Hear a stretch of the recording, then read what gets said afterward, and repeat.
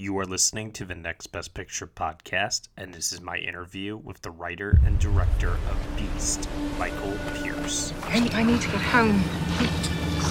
Please don't do that.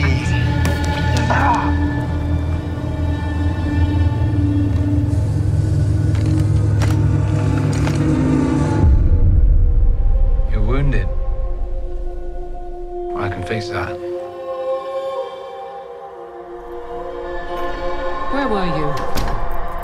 I was worried sick. I'm sorry. I'm sorry for being selfish.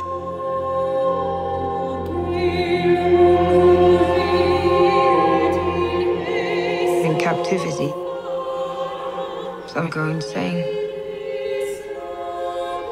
There is speculation that the disappearance is connected to the unsolved murders of 3 other girls over the past 4 years.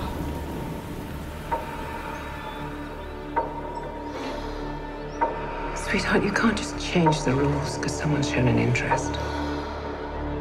Maybe I've been too soft on you. You're a good person, Lo. You don't know me. I know that people make mistakes.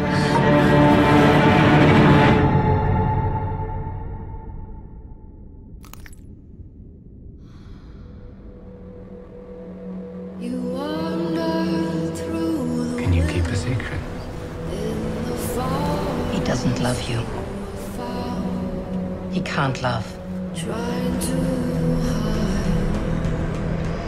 You're sick Do you think it's me? and it overpowered you.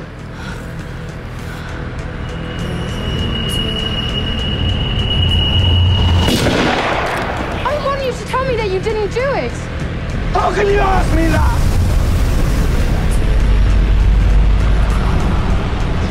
I'm not who I say I am. I know you understand. Because we're the same. All right, everyone, I am being joined right now by the writer and director of the indie breakout film of the year. It is called Beast. It played over at the Toronto International Film Festival, the Sundance Film Festival, and it is currently making the rounds where it will soon be released in the U.S. on May 11th. Michael Pearce, hello. How are you today, sir? Good. I'm sunning myself by a canal in London. That sounds very, very nice. Is the weather over there doing okay for you? Yeah, it's always this good, so I'm making the most of it and doing this outside, working on the tan. Well, your film Beast is based in a part of the UK that not many films tend to actually explore. It's based on the island known as Jersey. And my question is, because since you're the screenwriter of this film, what ultimately was the inspiration for the story? What made you want to tell this particular story with this setting and these characters? Well, I'm from Jersey, so I grew up on the island and I know it very well. And I really like the idea of setting my first film there. And I was exploring a few different stories. And I remembered there was a particular true crime case. There was a guy called the Beast of Jersey who committed a lot of really awful crimes in the 1960s. And he got away with it for sort of 10 years. And he was eventually caught and he spent the rest of his life in prison. But even when I was growing up in Jersey in the 80s, he was still a kind of spectre that haunted the island. And anyway, it was actually when I found out about that story, I remember being a kid and it was like a kind of loss of innocence moment. It was like the moment when you realize that monsters do exist. They're not just in your fairy tale books. They're real people. And they could be your next door neighbor. They could even exist on a quaint, scenic, idyllic little island like Jersey. So it played quite a big part in my sort of childhood imagination. And when I remember that story when I came out of film school and I did a bit of research into it, and I found out that he had a wife that never knew, and he lived this kind of parallel existence, and he was a member of the community, and he had children, and I just found that very chilling. And I just thought that maybe this could be an interesting angle to research and then develop a story that looked at a woman that was involved with a man that might be a monster, and that felt quite big and epic, and it was a way to not go over the familiar ground, not for it to be a police procedural, not for it to be a macabre study of a psychopath. And so I kind of wrote this tried to write a story that functioned more as a love story that blossomed within a like very nightmarish scenario. And then as that kind of developed, I became really interested in the lead character. And I strongly felt that she can't just be a unique conduit into a familiar story. It has to be a character piece. She's got to be what we're really fascinated by. It's not so much the mystery of is this man guilty or not? It is what's driving this woman? What happened in her background? Is she some kind of beast? And that was the sort of evolution. So it was from going back to Jersey and being able to explore my own childhood impressions, and also just become fascinated with the characters that I'd created. And it was a combination of some personal stuff, and then some characters that just began to have a life of their own. Well, I will say that I think you succeeded, because I know for myself while watching the film, I was very fascinated by the lead character, Mole, played by Jessie Buckley in this film. And also, too, the central question, the whole is he or isn't he angle that you told the story from. So you did achieve it on both fronts as far as I'm concerned. Thank you. In terms of Jessie Buckley and Johnny Flynn, can you talk to me a bit about finding the right actors to play these two roles, because they're both very distinct, yet they both have to work together in order to sell the romance and also to leave that little bit of intrigue into those performances so that we ourselves can engage with them throughout the story. How did you find the right actors for these roles? And was there a bit of a rehearsal period before you guys started shooting, or was there any kind of improvisation? Tell us about your experience working with the actors. So I worked with a really great casting director called Julie Harkin, and she had cast Jessie in a big BBC adaptation of War and Peace. And Jessie had a kind of, it wasn't one of the lead parts, but it was quite significant sort of supporting role. And she kind of stole the show. Everyone sort of was raving about her. But she was kind of relatively new to acting. And we were seeing lots of actors in the audition process, and Jessie kind of just blew us away. She came in like 2 or 3 times, and each time she was just such a force of nature. She didn't need any warming up. And my job as a director is often to make it, to some degree, a bit difficult for the actor in the audition room. Of course, I'm going to be really polite and want people to feel as comfortable as possible, but I'm going to, we're going to try out the most difficult scenes, because if they can do that, then the rest is going to be a piece of cake. And it's really a performance-driven film, and I really needed to make sure that we we'd really tested the waters on the really complex stuff. And Jessie she was just so committed and so brave, and she just had this kind of wildness about her. There was this very raw, kind of feral energy, and I really liked the idea of kind of putting her within Mole's straitjacket, within the straitjacket of the character, this person that's suffocated and kind of gasping for emotional oxygen. I thought if we put Jessie, who's such a kind of grounded and fun and spirited person, within that straitjacket, we will feel that tension. And then with Johnny, I couldn't quite see him in the role, because I was only familiar with a few things he'd done, like Lovesick, and I knew him a bit as a musician. But my casting director got me a ticket to go and see him in The Hangman, which is a Martin McDonagh play. Mm-hmm. And in that, he plays a sociopath. And it's a captivating performance. And I was just so struck by how versatile he was. And then it dawned on me that I think the most interesting aspect of Pascal is that he's a shapeshifter. He's someone that can be really charming and charismatic, and sometimes could seem very manipulative or villainous, and at other times seems very vulnerable and wounded. And Johnny has the capacity to sort of modulate his performance to be all of those things. And I realized just how important that was, because the film doesn't really play around with like bits of evidence. It's not procedural. It's not like the character finds the bloody knife, within the toolbox. It's really it's more of an emotional thriller. It's how you feel about these characters. So, and then when they got together, we did a chemistry read, and they got along great, and they became kind of like very close. Within a few days, they were like just hanging out with each other. They're both very sort of playful people, and there was like a spark in the room. But I was so kind of taken by both of them even if they hated each other, I still would have cast them. It would have just made my job a lot more difficult on set. And I would just have to figure out a way to conjure up, this romantic, this love story, despite them not getting along. But they really did. And so that aspect of it sort of took care of itself. And in terms of rehearsal, we had I think 4 days, but which isn't much because I want to do rehearsals with quite a few of the lead actors. But what we did do was we had a big lead-up time, quite a few months, where I could speak to Jesse and Johnny, share films, share books. I wrote backstories for each of their characters. They would send me books that had influenced them, or films or documentaries, and would have lots of conversations about the different ways that we could explore these characters. And it was like we were tuning into each other's creative frequencies. Like we were just getting our bandwidth tuned in, so that by the time we were on set, we didn't need to have protracted conversations about, why a character was doing something, because we'd already covered that. And the set became a very creative space, and we were more just we were looking for extra nuances, trying to discover another layer. And so that was great. It really taught me a lesson about how much your pre-production time, just sort of engaging with actors, getting to know them, hanging out, discussing the script, discussing the part. It's a really great way to sort of, fill up your creative subconscious and share that process with the actor.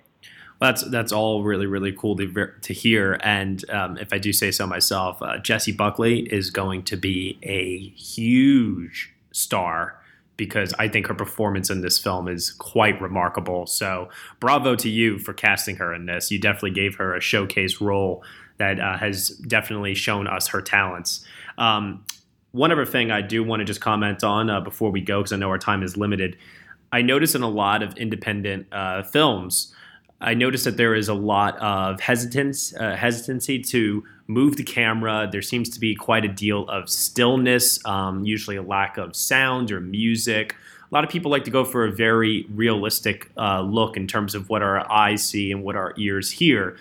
However, you, along with Jim Williams, your composer, Benjamin Crockham, your cinematographer, you guys really, really use the camera, employ sound to create a great, dreadful mood. The music I thought was quite remarkable as well in setting the tone. Can you just tell us a bit about your process in utilizing those elements to tell the story of Beast? Yeah, I mean, the kind of general approach is that we wanted it to be a kind of hyper-subjective experience, as if we were situating the audience within the skin of the character.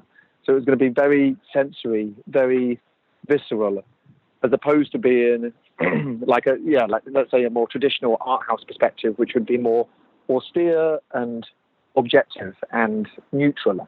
And I love some of those movies, but I was telling a different story. And so we just tried to get inside, her psychological space as much as possible. So with the camera, when she's trapped within the family, it's very much it's either steady or it's on slow tracks and slow zooms, and we get that sense of oppression, that she's being suffocated in this environment. When she's with Pascal and she's falling in love, it's much more handheld. It's a lot of it set outdoors. It's using natural light. The editing is more impressionistic. We break continuity. Time kind of conflates in places. Whereas when she's trapped, the editing is more deliberate. And we had the same approach to sound design, that it was going to be much more sort of synthetic and ominous, and sometimes using quite real sounds, the sound of, I don't know, a washing machine, but we'd make it go much lower and then slow it down, and just sort of have these very steady synthetic sounds, that creating a sense of constant anxiety in a way. And when she's with Pascal, it's working with much more organic and textural, and making that world much more alive. And with in terms of the grade, we tried to push the vividness of this world. We wanted this to, so many procedural films about this subject could be quite, just muted in terms of how the story is told, and very neutral, almost like it's told from the point of view of a detective. And we wanted this to be like a fairy tale, a dark, twisted adult fairy tale. So we wanted it to be to feel enchanting. Well, like Beauty and the Beast. Like Beauty and the Beast, like Badlands, like Wild at Heart. You know, they were the films that were like operated on that sort of as if they were, you know, fables or exactly, fairy tales or myths. I wanted, as opposed to like just a purely grounded realist drama, because I felt like we'd just been saturated by that point by so many of them. And with the music, again, we just thought, let's go for it. Let's not hold back. Let's make this score, instead of it being genre, or instead of it just being kind of clinical and modest, it should sound as if it's being orchestrated from inside the guts of the character. I almost wanted it to like burst out of her skin. This is a young woman that's kind of been trapped within very tight walls her whole life, and she's in, you know, these prisons. It's got to feel like something that's very primal, burst into break free, and almost like it was, you know, like, it's like when she screams. It's like at the church. It's like a moment when animal nature is like truly allowed to sort of be unleashed, and we just kind of wanted all these strange and very tense kind of string sounds to be bubbling, you know, underneath the surface, you know, within the character's stomach. And that was like the strategy, as opposed to being either too modest or too kind of generic and genre about it. So yeah, they were our broader approaches. And it was just always the question was, how do we get the audience closer to the character? How do we go inside her skin? How do we see it from her emotional point of view? Well, that's all very fascinating, and I really appreciate you taking a moment to go into depth there in terms of the creative process behind Beast. Beast is playing on May 11th. My final question for you, Michael, is what's next? How much more press do you have to do for this film, and whatever projects do you have upcoming? Are you planning to shoot another film in Jersey, or do you want to expand beyond that?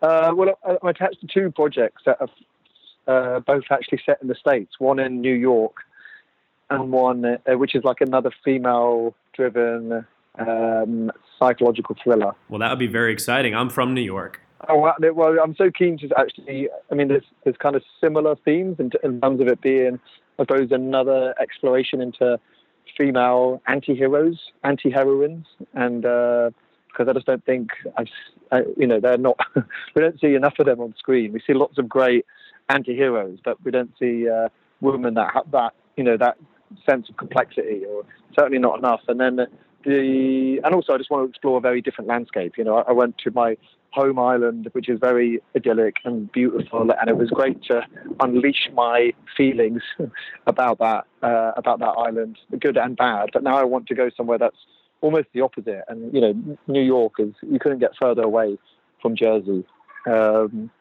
So yeah, very different landscape, but kind of a similar character trajectory to some degree. And then the other one is a kind of father-son crime drama set somewhere in the Midwest. But they're both, like, you know, midway through the development process. So I don't want to jinx them by saying too much now. That's fair, and that's totally understandable. I thank you for giving us the information that you have. I thank you for giving us this film, because I think it does announce a lot of new voices to the independent film scene, your own included. And I highly urge everyone that's listening right now to check out Beast if it comes around to your area. It's releasing here in the U.S. on May 11th. Do so, check it out. Michael, thank you so much for joining me today. I really, really appreciate the time. Of course, thank you. Thanks a lot. All right, best of luck to you. Cheers. Thank you. Hey everyone, thank you so much for listening to my interview with the writer and director of Beast, Michael Pearce. This is a reminder that you can subscribe to the Next Best Picture podcast on iTunes, SoundCloud, Google Play, Stitcher, TuneIn, Player FM, and also on CastBox. Be sure to leave us a review on Apple Podcasts. Nothing less than 5 stars is ever acceptable. However, we will accept any and all feedback. Also, be sure to subscribe to our Patreon channel. At a minimum for $1 a month, you can get exclusive podcast content from nextbestpicture.com. Thank you so much for listening, and as always, we will see you all next time.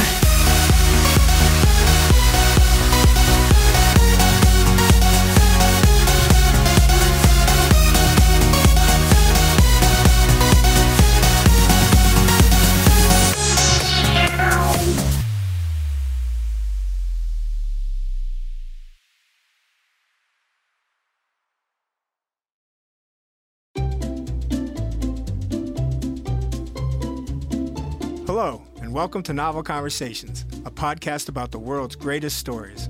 I'm your host, Frank Lavallo, and for each episode of Novel Conversations, I talk to two readers about one book. And together, we summarize the story for you. We introduce you to the characters, we tell you what happens to them, and we read from the book along the way. So if you love hearing a good story, you're in the right place. Our 9th season is coming this fall. Tune in to hear from some of the all-time great authors, Charles Dickens, Jules Verne, F. Scott Fitzgerald, and more. Subscribe to Novel Conversations wherever you listen to podcasts.